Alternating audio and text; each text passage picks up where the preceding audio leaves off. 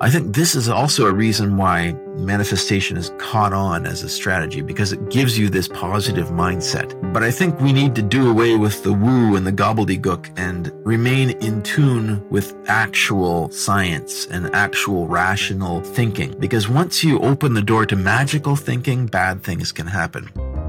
The Rational View is a weekly series hosted by me, Dr. Alan Scott, providing a rational, evidence-based perspective on important societal issues. Produced by Soapbox Media. The world needs evidence-based public policy now more than ever. Making the right decisions should not be partisan politics. Please help spread The Rational View by going to patron.podbean.com/The Rational View. Together, we can make a better future. Hello, and welcome to another episode of The Rational View.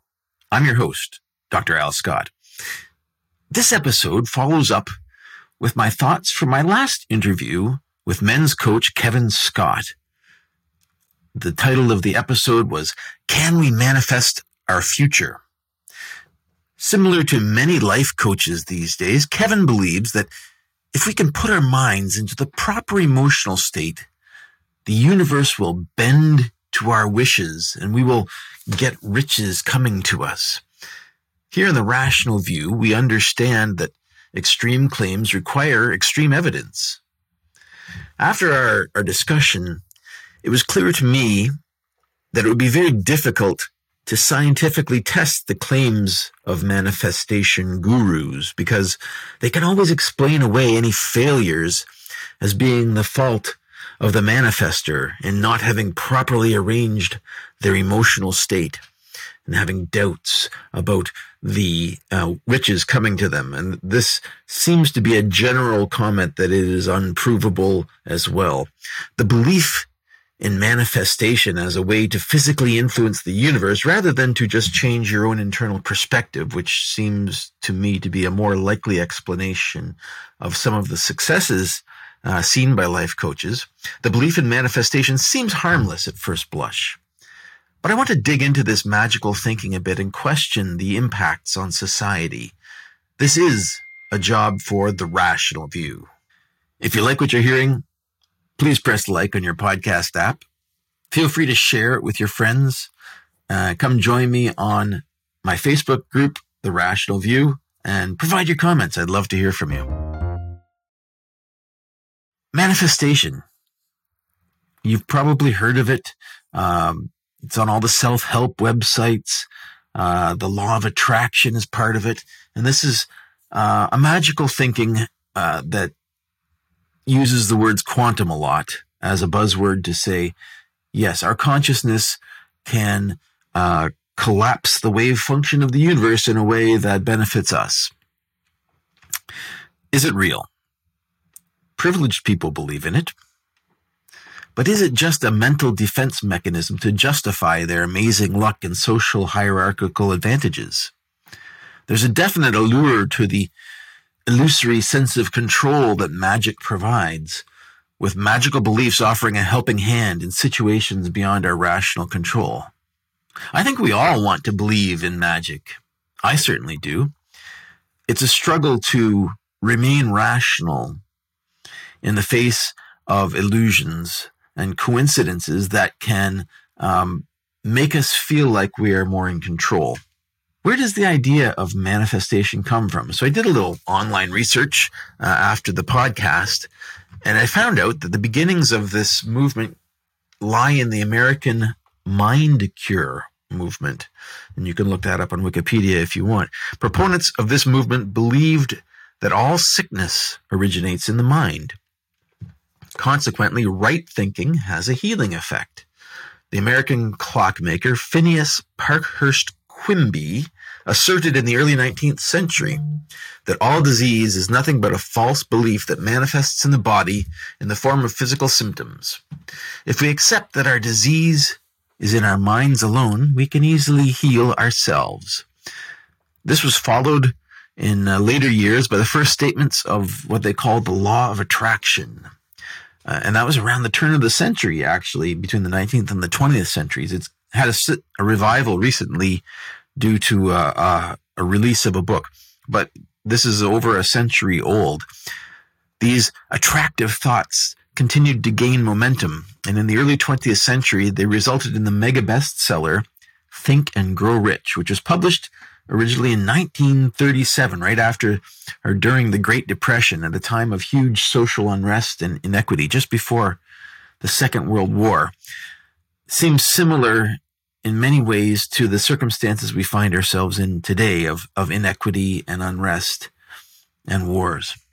Is there evidence for manifestation? And what would it look like? This is a question that we asked in the last podcast. Experiments on conscious attention to change the quantum results of true random number generators have shown that over large sample sizes, the effects decrease from the ones that have been published in small sample sizes. And what that means is that publication selection has dominated the small sample sizes, but as you get larger sample sizes, these effects go away.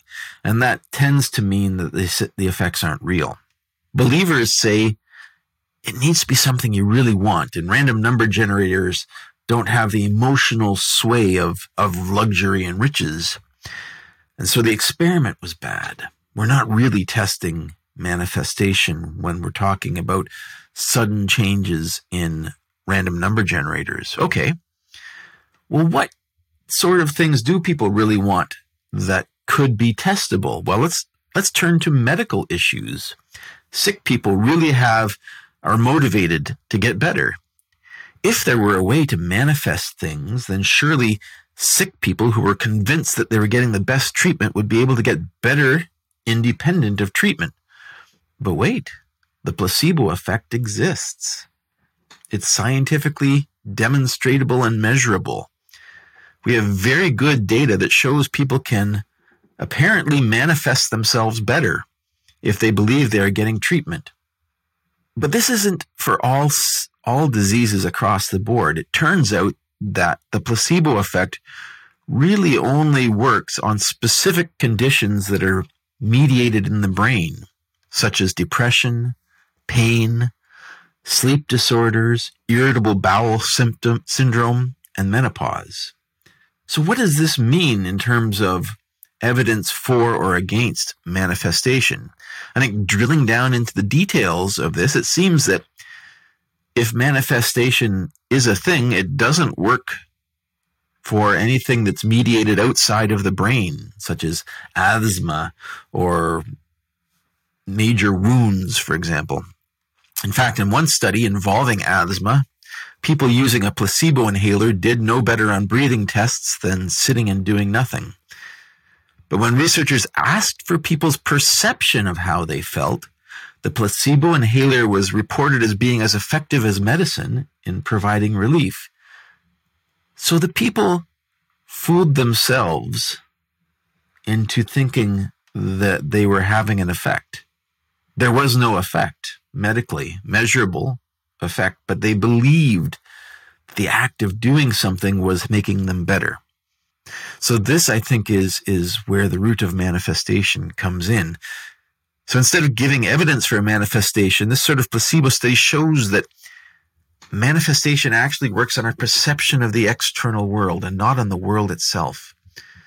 There is evidence that optimistic thinking is better for us than pessimistic thinking, that positive mindsets and attitudes can, to a certain extent, lead to more success, fewer health and relationship problems, and generally better outcomes in life. So I think this is also a reason why manifestation is caught on as a strategy, because it gives you this positive mindset.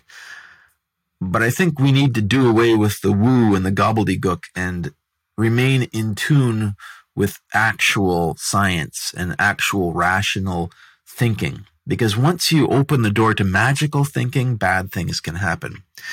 Positive psychologist Dr. Tal Ben-Shahar describes it thus: when you think of all you can be grateful for, when you take stock, you feel better.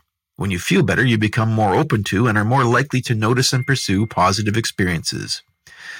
You then have more to be grateful for, which in turn improves the quality of your life, and so on. You can begin this positive spiral of happiness at any moment by choosing to reflect on the things for which you are grateful. When you appreciate the good appreciates. So, what do proponents believe is happening to impose their wishes on the material world? What are the explanations manifestors use? As far as I can tell from reading their online websites and talking to Kevin, they believe that they are somehow manipulating matter in a massive series of unconsciously directed quantum collapse events that collectively work to bring the universe in line with their emotional state. And one can think of this as some sort of a quantum link with consciousness. And, this falls in line with Roger Penrose's idea of the quantum mind and quantum collapse being mediated in the mind. And this is not a generally accepted thing. This is highly speculative stuff, whether the mind is a quantum mediated concept that's one aspect of the physics of mind that's being considered. But for manifestation to work, it's not only got to be the mind interacting with quantum phenomena, you actually have to be able to impact quantum collapses outside of your brain. So not only is your mind having a quantum aspect, but you are aligning your mind to influence the probability of external events for everyone. This isn't just many worlds where, you find yourself in one particular world more than the other. This is actually changing the events around you. So it's easy to see why this is popular. Perhaps these manifestors actually believe that their emotional control somehow works on the minds of others rather than on the physics of the rest of the world. Maybe there's some sort of mind control that they're doing that subverts the will of weaker minds to specifically enrich them. If you really think about it, the mechanisms seem very implausible. How can a series of quantum events lead to you getting luxury items and richness? It seems very implausible when you think about the level of intent and knowledge of the universe planning out a way to get you a luxury item. There's no, Schrodinger's Lamborghini in a box that's going to show up based on a single quantum event. It's very difficult to set up events that quantum superpositions that affect real world objects in any way. There was just a report I saw on the internet about an experiment where they had a tiny sapphire that was put into a superposition. The first time any macroscopic amount of matter has been placed into a superposition that then relies on a quantum event. So to believe that you're influencing such a large chain of things to have such macroscopic impacts is very far out there. Extreme claims require extreme evidence, and we just don't have the evidence, and it can be relatively easily explained by positive thinking. Why is it popular? It's easy to see that not doing anything except wishing really hard for what you want is a lot easier than working really hard for it, or going to school and getting a degree to get what you want.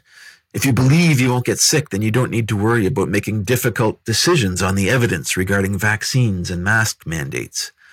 If other people die, it's not your fault, it's their fault for not having the right mental mindset. They were not wishing in the right way. It absolves one of responsibility. And I'm sure this is not a conscious thing on a lot of people's parts. This hasn't been explored. It's nice. It's a good feeling that you have this magical power, this secret that others do not. But one problem with the magical thinking, especially in a real world where the magic isn't there, is that it devalues the work of people who actually make a difference and can detract from real solutions. Those who seek miracles find miracles. It's a statement about confirmation bias and not the prevalence of miraculous occurrences. Waiting for a magical fix is the equivalent of thoughts and prayers. It's doing nothing. It ignores socioeconomic and psychological reality and may even leave the more unfortunate people in other circumstances and less privileged feeling ashamed and guilty for not achieving their dreams. Many of us find these overblown promises of effortless transformation suspicious. But what is worse, these mind over matter doctrines are actually victim blaming to a certain extent. Ultimately, they hold those who suffer misfortunes are personally responsible for their sufferings. This includes cancer, rape, car accidents, acts of violence. Some proponents seriously suggest that all of life's calamities are caused by our failure to think positive thoughts and to transmit our cheerful requests for luxury items loudly enough into space. Now, this is not an across-the-board condemnation. I know many people are very good people and are just looking for this extra boost. So I want to dig in this podcast into what some proponents are thinking and what some proponents have published on these ideas, and show that the ultimate end of magical thinking is harmful. Now, sure, the easiest example of magical thinking causing harm is, of course, the Salem witch trials and burning of witches. I don't want to go back to that. Magical thinking leads to people thinking there's witches out there. It hooks into our ancient desire to guard ourselves against vulnerability and loss of control.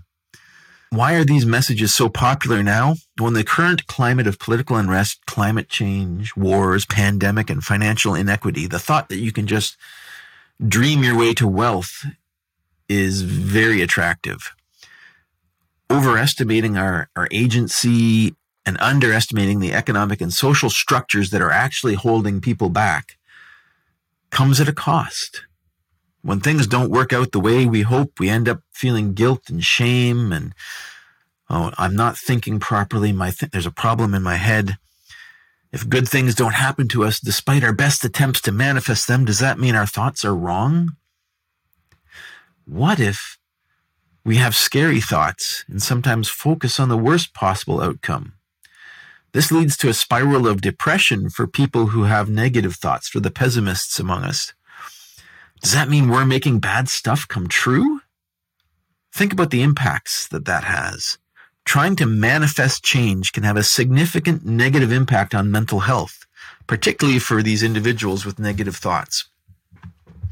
Attempting to stay positive all the time and focused only on positive thoughts is also probably not psychologically healthy. Now, I'm not a psychologist, but what if you have good reasons to be doubtful and good reasons to have negative thoughts?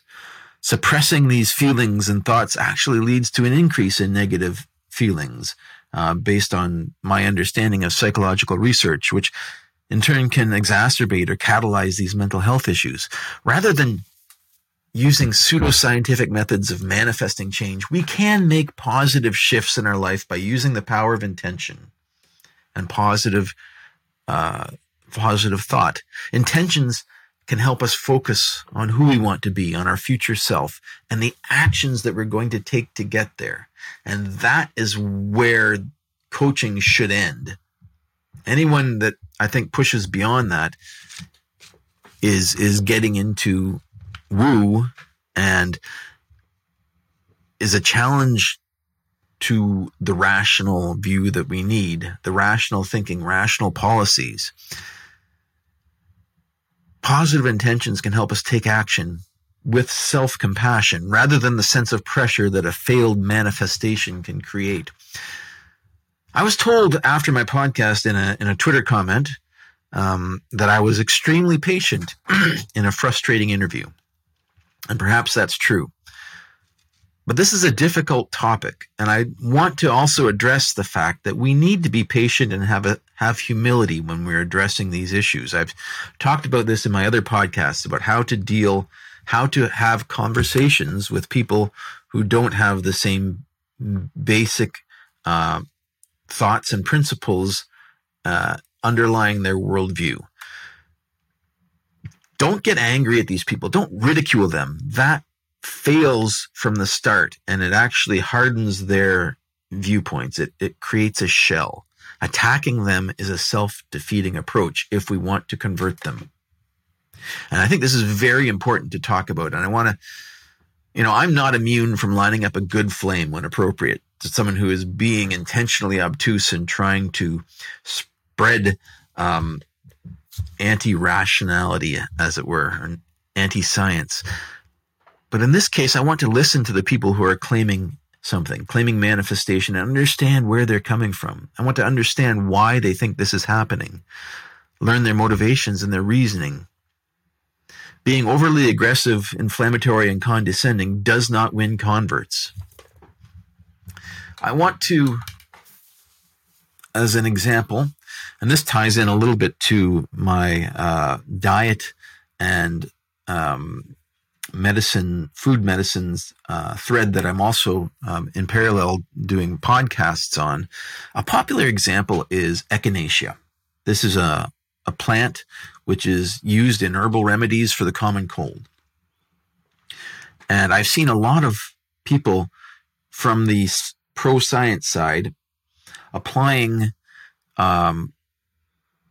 studies that have shown no impact of echinacea as a hammer to people who are naturalists, naturopaths, that sort of thing, and saying, look, you're idiots.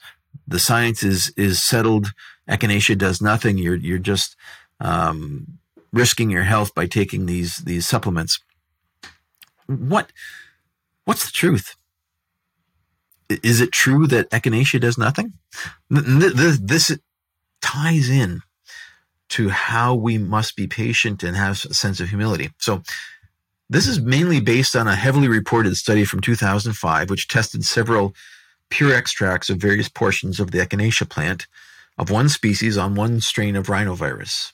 And it was a controlled experiment with something like 437 people that were isolated in hotels and given they were exposed to a cold virus, and then they were given these extracts for 7 days. They were exposed to a cold virus, and then they were followed afterwards to see if they were less likely to get the cold or if their symptoms were less likely or less intense.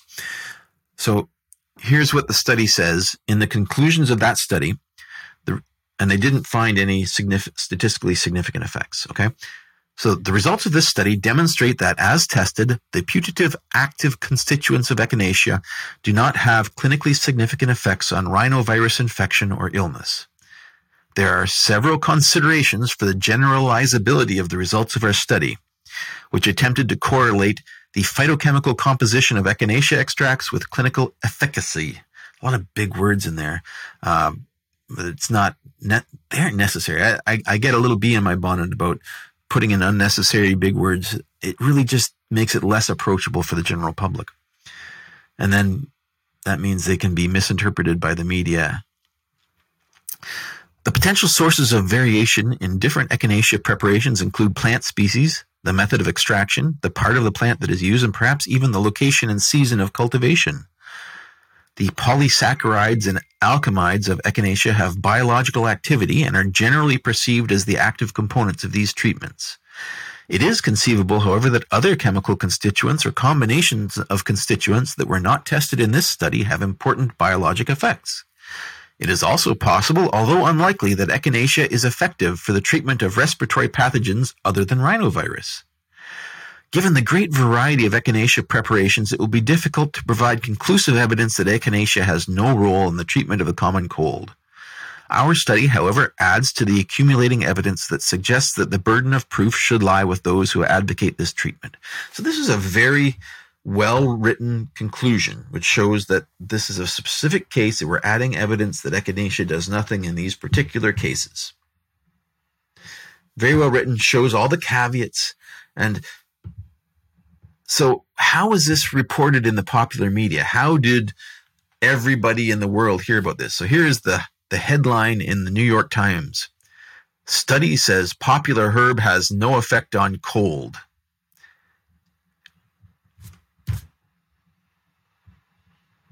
That's it, right? This was then used as a hammer by pro-science people in the tribe to bash on people who are using echinacea.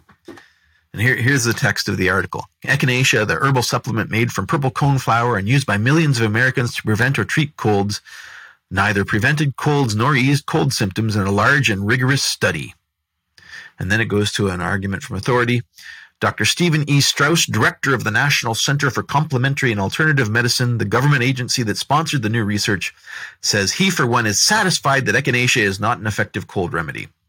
This paper says it will not preempt a common cold, and it stands on top of prior studies saying it doesn't treat an established cold, he said, adding, "We've got to stop attributing any efficacy to echinacea." So that's a very definitive statement. Doesn't really coincide with the conclusion of the paper, does it?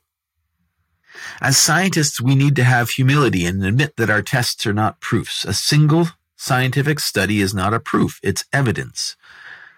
We accumulate evidence, and as the weight of evidence builds up, we approach a decision. And yes, he's right that at the time there was no significant clinical evidence of effect from the few scattered studies that were done. But there were a lot of assumptions in the study and approach. It assumed that the pure chemical extracts in isolation were the important impactors. It assumed that the effect on the single rhinovirus strain could be generalized to all respiratory tract infections. Maybe echinacea only affects coronavirus. Maybe it's not across the board cure. Maybe it's a combination of things. It was not a resounding demonstration, just another brick in a wall of evidence. And people on both sides of the issue need to realize that. The widely publicized result here has been used to poo-poo echinacea extracts and their use in the treatment of colds. However, people continue using it. I use it. And I find that for me, it has an impact. It eliminates my sore throat symptoms when I have a cold. Maybe it's a placebo effect. I agree that the evidence is not clear.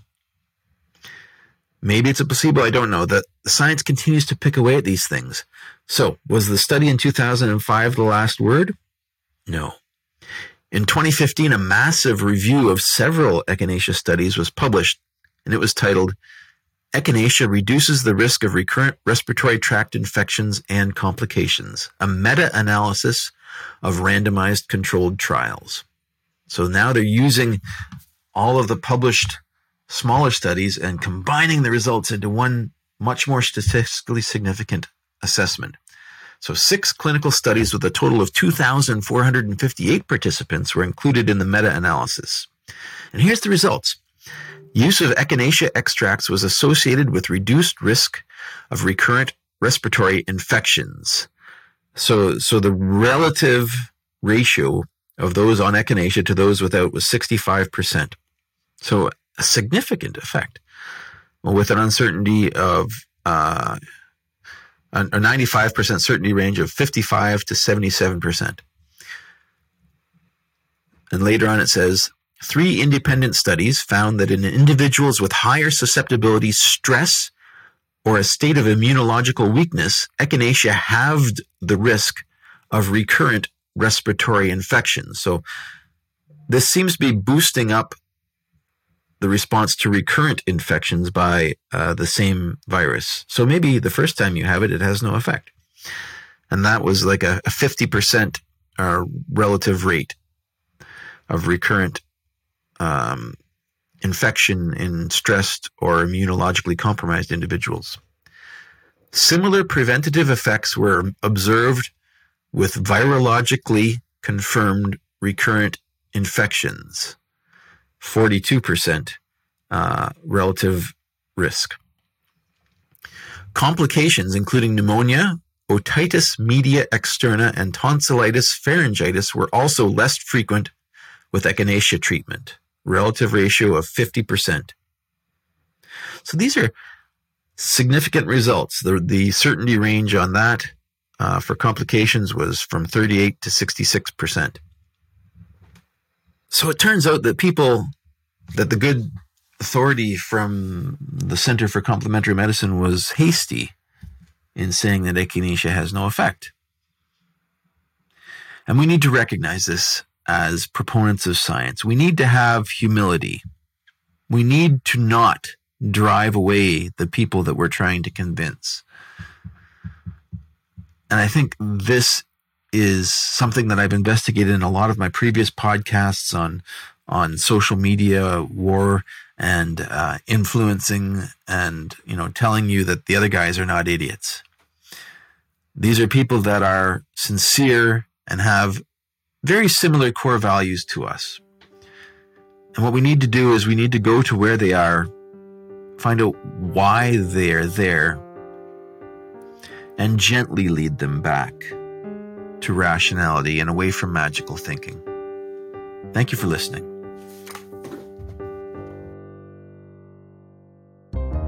If you'd like to follow up with more in-depth discussions, please come find us on Facebook at The Rational View and join our discussion group. If you like what you're hearing, please consider visiting my Patreon page at patron.podbean.com/therationalview. Thanks for listening.